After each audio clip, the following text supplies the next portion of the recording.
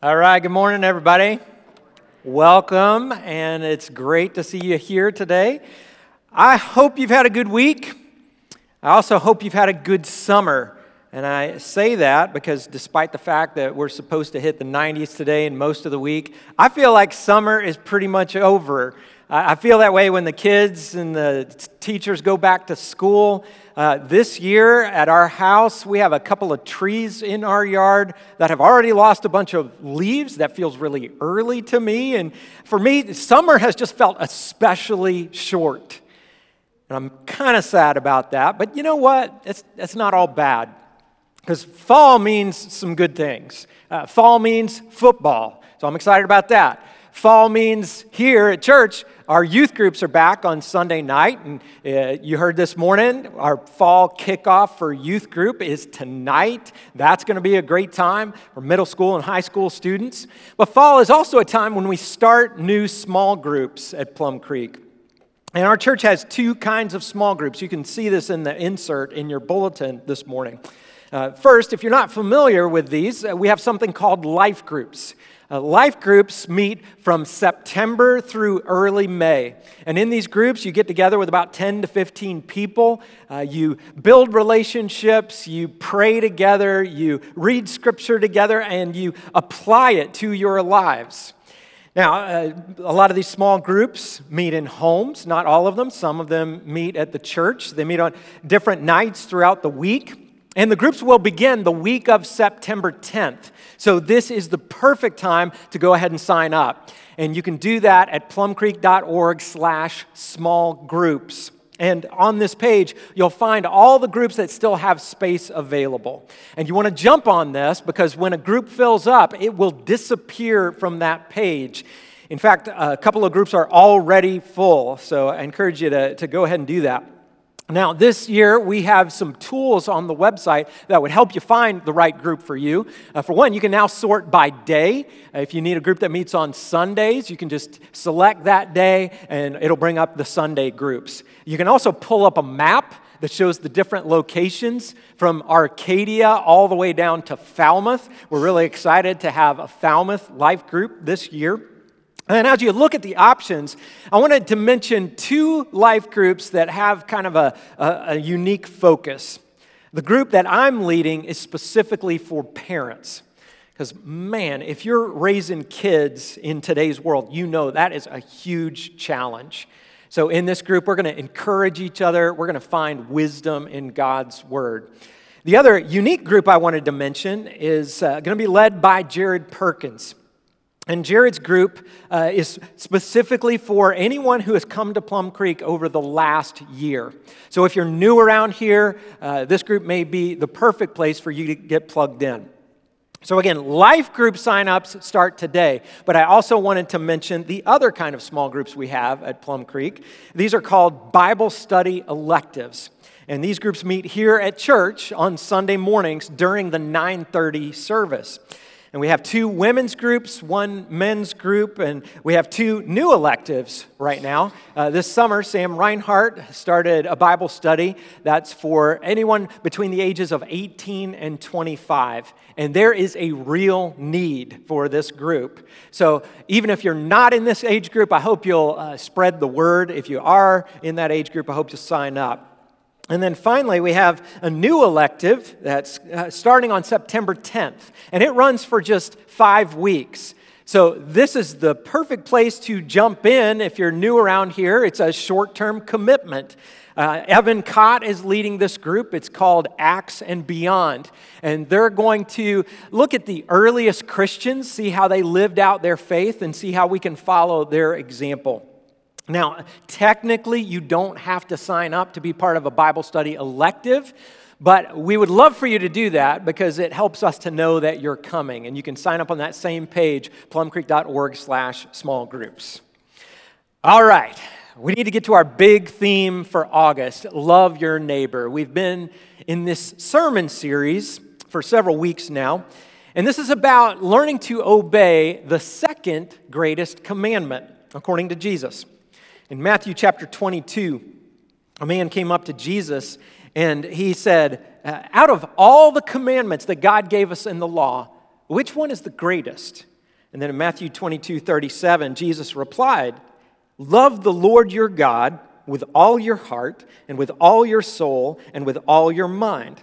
This is the first and greatest commandment. And the second is like it. Love your neighbor as yourself. All the law and the prophets hang on these two commandments." So that's where we get the title of this series, Love Your Neighbor.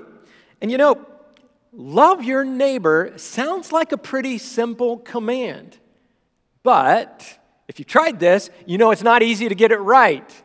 In fact, Jesus is the only person in history who got this right.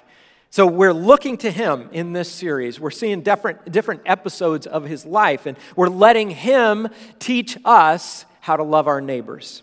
And we're focusing on the people who live right around us, our literal neighbors. And on a church-wide level, that means northern Kentucky, especially Campbell County and Pendleton County. On an individual level, that means the people in your neighborhood, especially your 8 closest neighbors. That's our focus. And throughout the month of August, we've had these weekly challenges and events that help us be good neighbors in our community. And we had 2 events just this past week. On Tuesday, we hosted a blood drive right over here. It was inspired by Alan Palatka. Alan has been a member of Plum Creek for over 30 years now. And he has a medical condition that requires him to receive blood regularly. And there are hundreds of people around Cincinnati in a similar condition. But after that blood drive on Tuesday, we got a message from Sandra, the representative from the Hawksworth Blood Center. And I want to share some of the message she sent to us. Sandra said, "Thank you so much for hosting a blood drive and working so hard to recruit donors. You guys had an amazing day. You were the highlight for our community blood drives yesterday," which is pretty cool.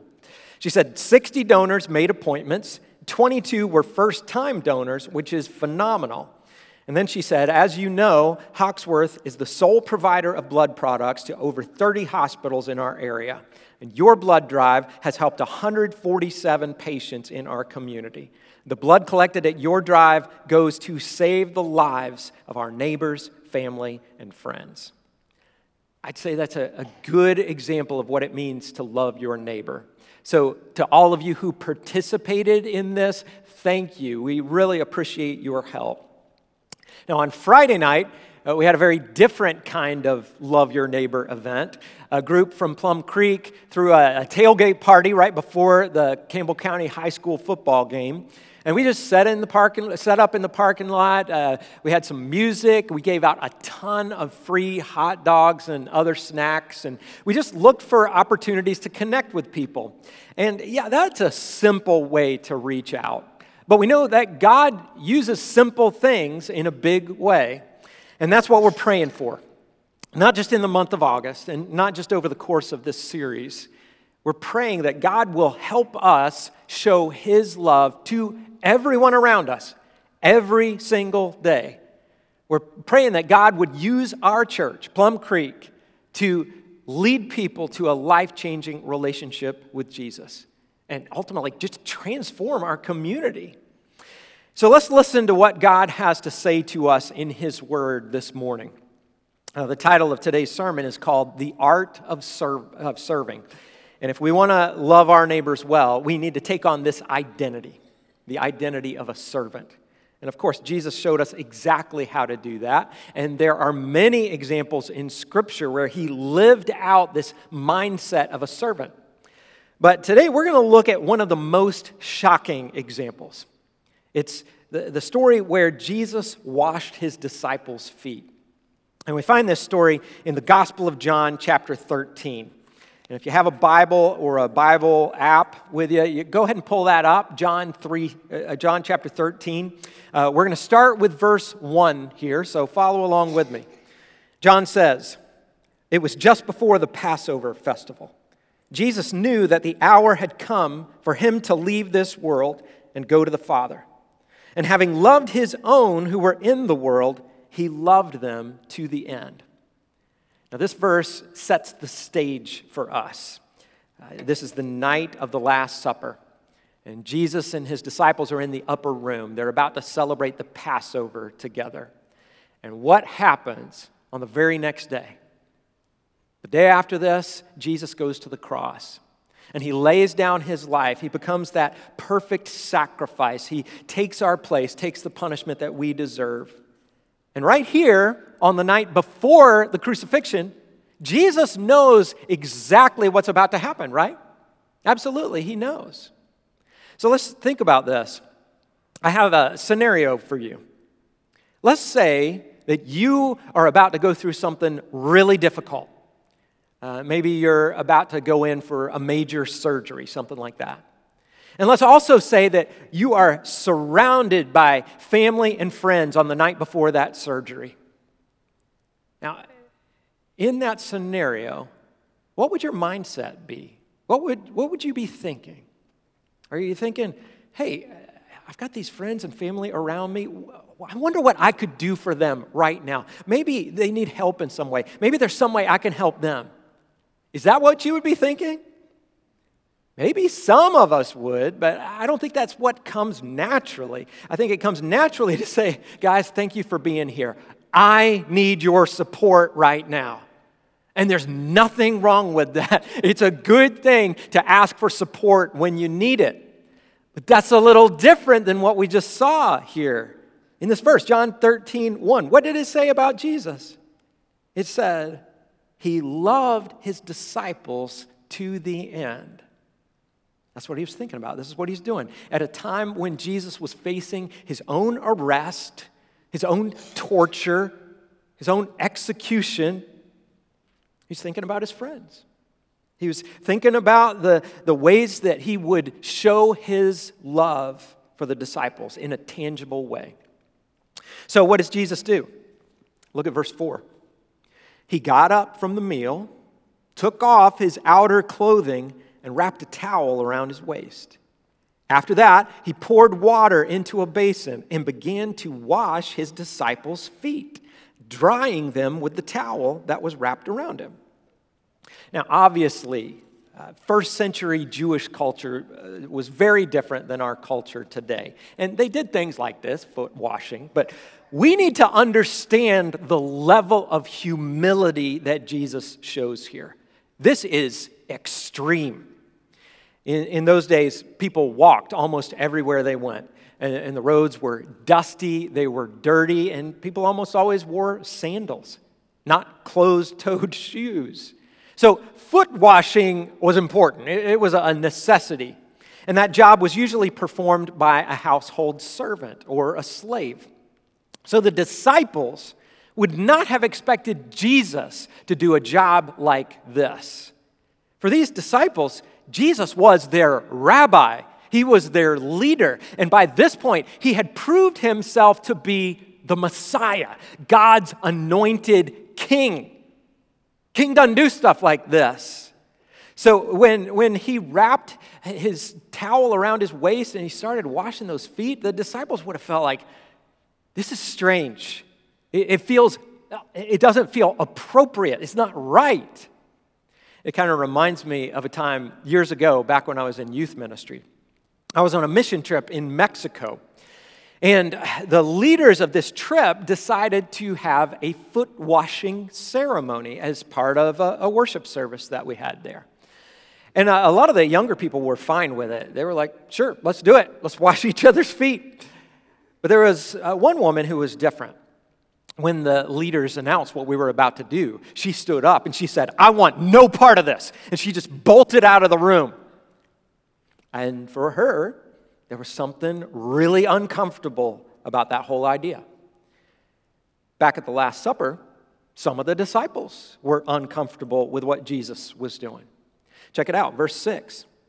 Jesus came to Simon Peter, who said to him, Lord, are you going to wash my feet? And Jesus replied, you do not realize now what I'm doing, but later you will understand. No, said Peter, you shall never wash my feet. Jesus answered, unless I wash you, you have no part with me. Then, Lord, Simon Peter replied, not just my feet, but my hands and my head as well. At first, Peter wanted this activity to be optional. He's like, nope, sorry, Jesus, this does not sit well with me. I can't let you do this. But Jesus wanted Peter to understand there's something bigger going on here. He's saying to Peter, this is not just an activity. This is my identity. And if you want to be my disciple, if you want to follow me, you first need to accept who I am.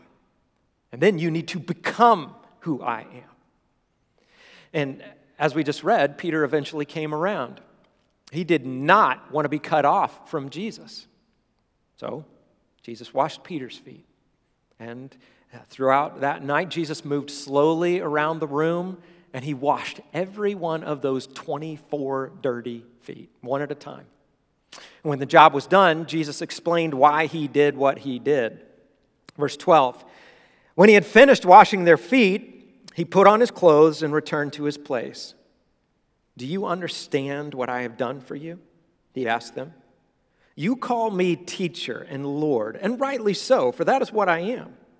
Now that I, your Lord and teacher, have washed your feet, you also should wash one another's feet. I have set you an example that you should do as I have done for you. And very truly, I tell you, no servant is greater than his master, nor is a messenger greater than the one who sent him. And now that you know these things, you will be blessed if you do them. So this act of serving, it was not meant to be a one-time event. Jesus said to his followers, I have set you an example here. Go and do for each other what I have done for you. In other words, take on the identity of a servant. This needs to be who you are. So get rid of your pride. Get rid of your selfishness. Stop trying to be great by stepping on other people and climbing the ladder and making a name for yourself.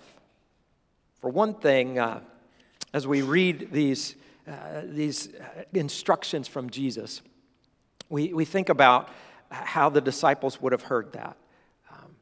It made sense in that culture, this foot washing activity. But then we think about how it sounds in our culture. And since Jesus gave these instructions, that brings up a question. Why do we not wash each other's feet when we come together at church? It's a good question, and I'll give you a couple of answers. For one thing, as we read the book of Acts and the rest of the New Testament, we don't see the early Christians having regular foot washing ceremonies. But here's another reason. If we did have a ceremony like that every week or every month or whatever, it would be very easy to read this passage and be like, yep, we can check off that box. We did exactly what Jesus told us to do. But the reality is, this command from Jesus, it's not about a specific event or a special ceremony. He wants us to take that attitude of a servant into everyday life, into every situation that we encounter. And that is a lot more challenging, isn't it? So let's get to the application. How can this story help us love our neighbors? Now, what does it look like to be a servant to the people who live right around us? Well, we should start with the why question. Why serve in the first place? You know, we don't like to admit this, and we don't like to say it out loud, but sometimes we're more interested in serving because we think we'll get something out of it. I'll give you an example of that. Back in 2010, when Hannah and I lived in Savannah, Disney World ran a special promotion. It was called Give a Day, Get a Disney Day. It was really pretty cool. All you had to do was volunteer for a local charity or nonprofit in your area for just one day, and then you'd get a free one-day ticket to Disney World. Pretty awesome. So Hannah and I did this. We volunteered with Meals on Wheels in Savannah, and it only took a couple hours. And then a few weeks later, we found ourselves walking around the Magic Kingdom free of charge. But guess what? After that whole experience, Hannah and I never volunteered with Meals on Wheels ever again. And if I'm being honest, I served that one day mainly because of what I got out of it. And usually it's not that blatant, but the truth is, sometimes we serve because there's something in it for us. For example, you might serve because it makes you feel good. It makes you feel like a good person. And there's absolutely nothing wrong with that. To some extent, this is how God has wired the world. Jesus said it's more blessed to give than to receive. And Jesus said that here. You will be blessed if you do these things. So that's not something to apologize for. But for followers of Jesus, that's not the main reason why we serve. If our primary motivation is self-centered, we're not going to keep serving when it gets tough. So what's a better incentive? Well, there are several things we could talk about, but I'll give you one big motivation. We serve to be like Jesus. This is at the very core of what it means to be a follower of Jesus. By definition, a follower of Jesus is someone who follows Jesus. It just makes sense, right? And this is exactly what the Apostle Paul said in Philippians chapter 2. Check this out. Paul said, in your relationships with one another, have the same mindset as Christ Jesus. Follow the example of Jesus, who, being in very nature God, did not consider equality with God something to be used to his own advantage. Rather, he made himself nothing by taking the very nature of what? A servant, being made in human likeness. And it goes back to what Jesus was communicating to the disciples. Being a servant was not an activity for him. It was an identity. And if we want to be authentic Christians, we need to follow his lead. We need to be servants. Not just serve, but be servants. Loving our neighbor in word and in action. But like I said at the beginning, it's not easy to love our neighbors in the way that Jesus did. But you know what? It is possible. I know that it's possible because I've seen it, and you've probably seen it too. So think back. When was the last time you saw someone serve in a way that reminded you of Jesus? I can give you a recent example. Until just a few weeks ago, my dad was living down in Tennessee. He lived in the same house for over 25 years, and after my mom passed away 4 years ago, he lived by himself. And Dad had a next-door neighbor named Lynn. As far as I'm concerned, Lynn deserves to be inducted in the Good Neighbor Hall of Fame. My dad is in his 90s, and Lynn just checked on him all the time. Sometimes she'd make him dinner or dessert or things like that and bring it over. Then about a month ago, when Dad got very sick, Lynn called me while I was down in Honduras on a mission trip. And she let me know what was going on. The next day, before I had time to arrive, she took him to the doctor. And then when I flew up to Tennessee, Lynn drove 40 minutes to the airport to pick me up. I mean, the list goes on. And at every turn, she's been more than a neighbor. She's been a servant. Now, of course, none of us can do that much for everybody. You can't do that much for your 8 closest neighbors. It's not possible, but we can all serve someone. So very quickly, let's look at 3 ways that we can serve others based on the example of Jesus. First, we need to serve out of love. And this is actually the deepest motivation of all. And we're going to talk about this more next week. But today we'll keep it simple. What does it mean to serve out of love? It means we just do what God did for us.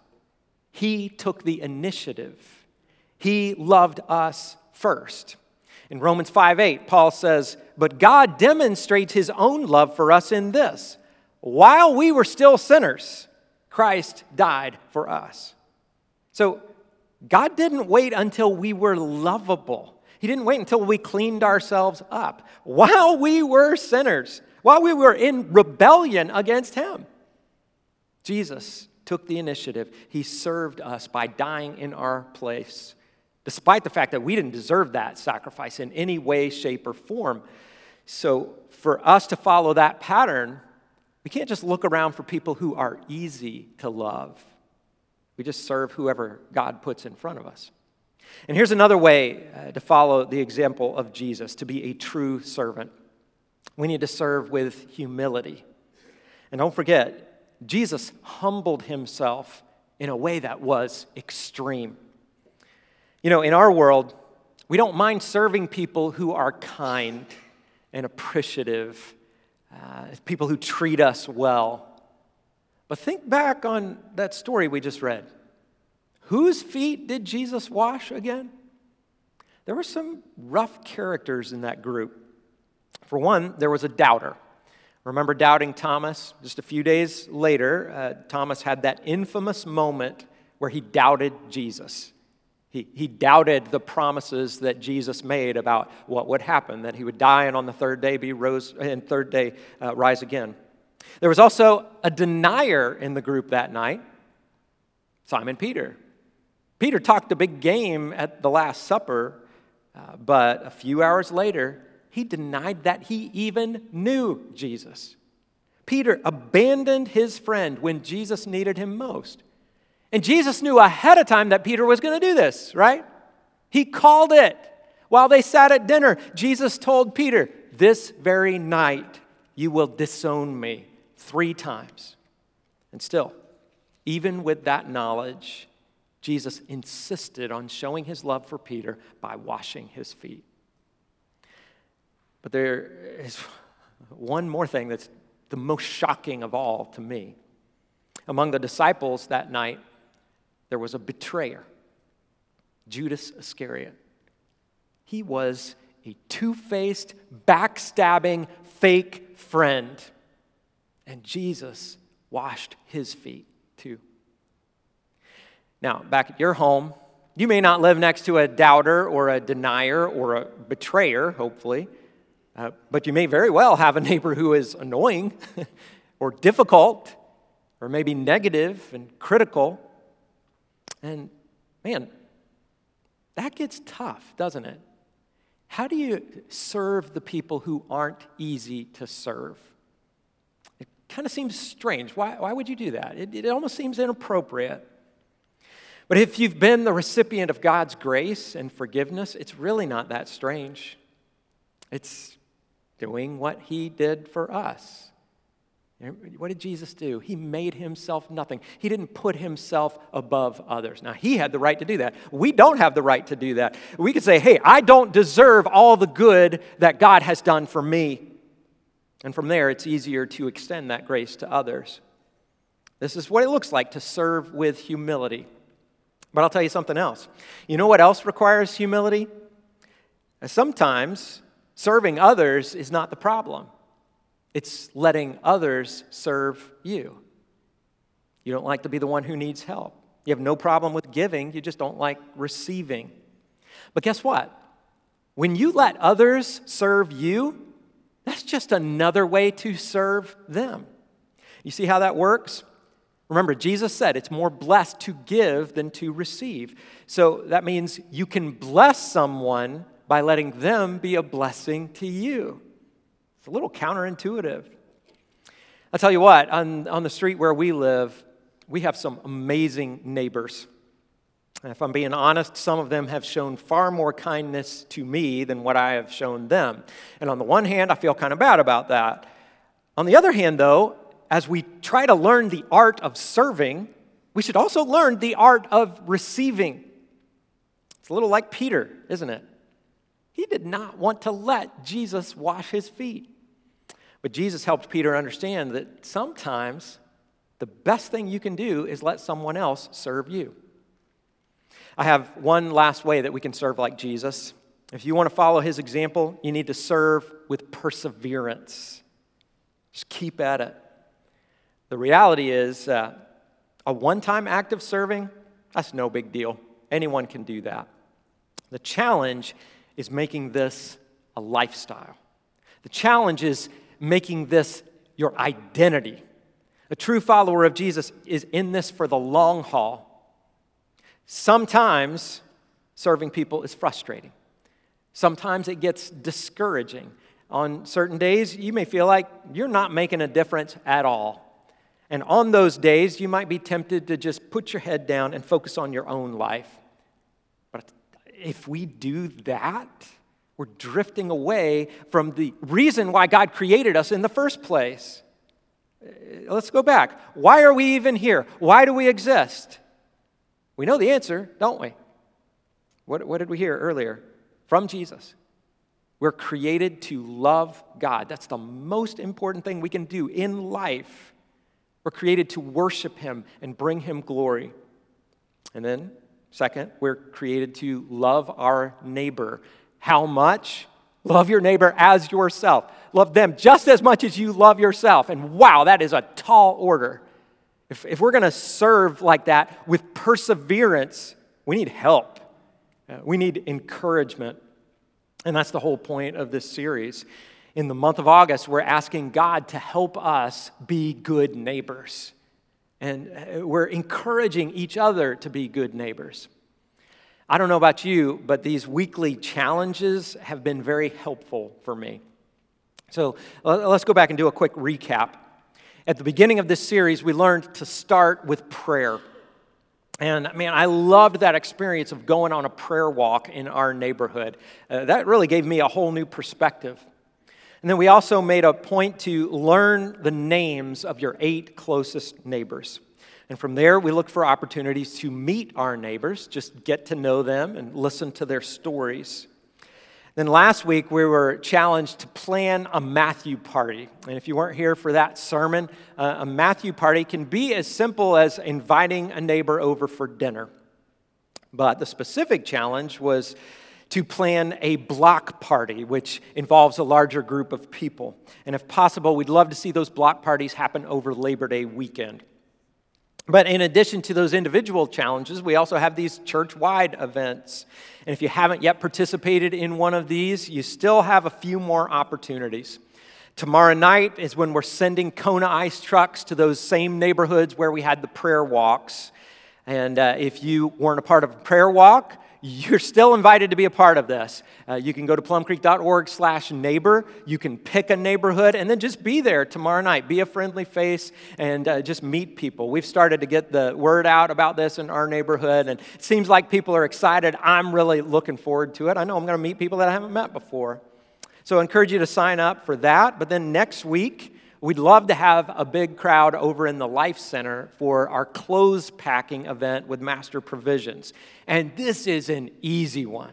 It's right next door, and it's happening after both services next Sunday morning. And you can help provide clothes for people in need, literally all around the world. So, a lot of opportunities.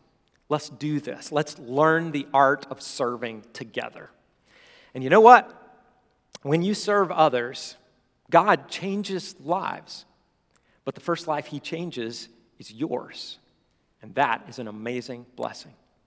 Let's pray. Father, I thank You for the way, number one, that You loved us first. And I thank You also for the way You involve us in the work of Your kingdom, that You have called us up to love others in the same way that You have loved us. But Lord, this is challenging. Sometimes it's really uncomfortable. And looking at those disciples, they were a little uncomfortable with what that meant to be a servant, serving others and receiving as well. And Lord, I pray that You'll help us to get past the times when we are uncomfortable, to just reach out with humility, reach out out of love, and to serve with perseverance.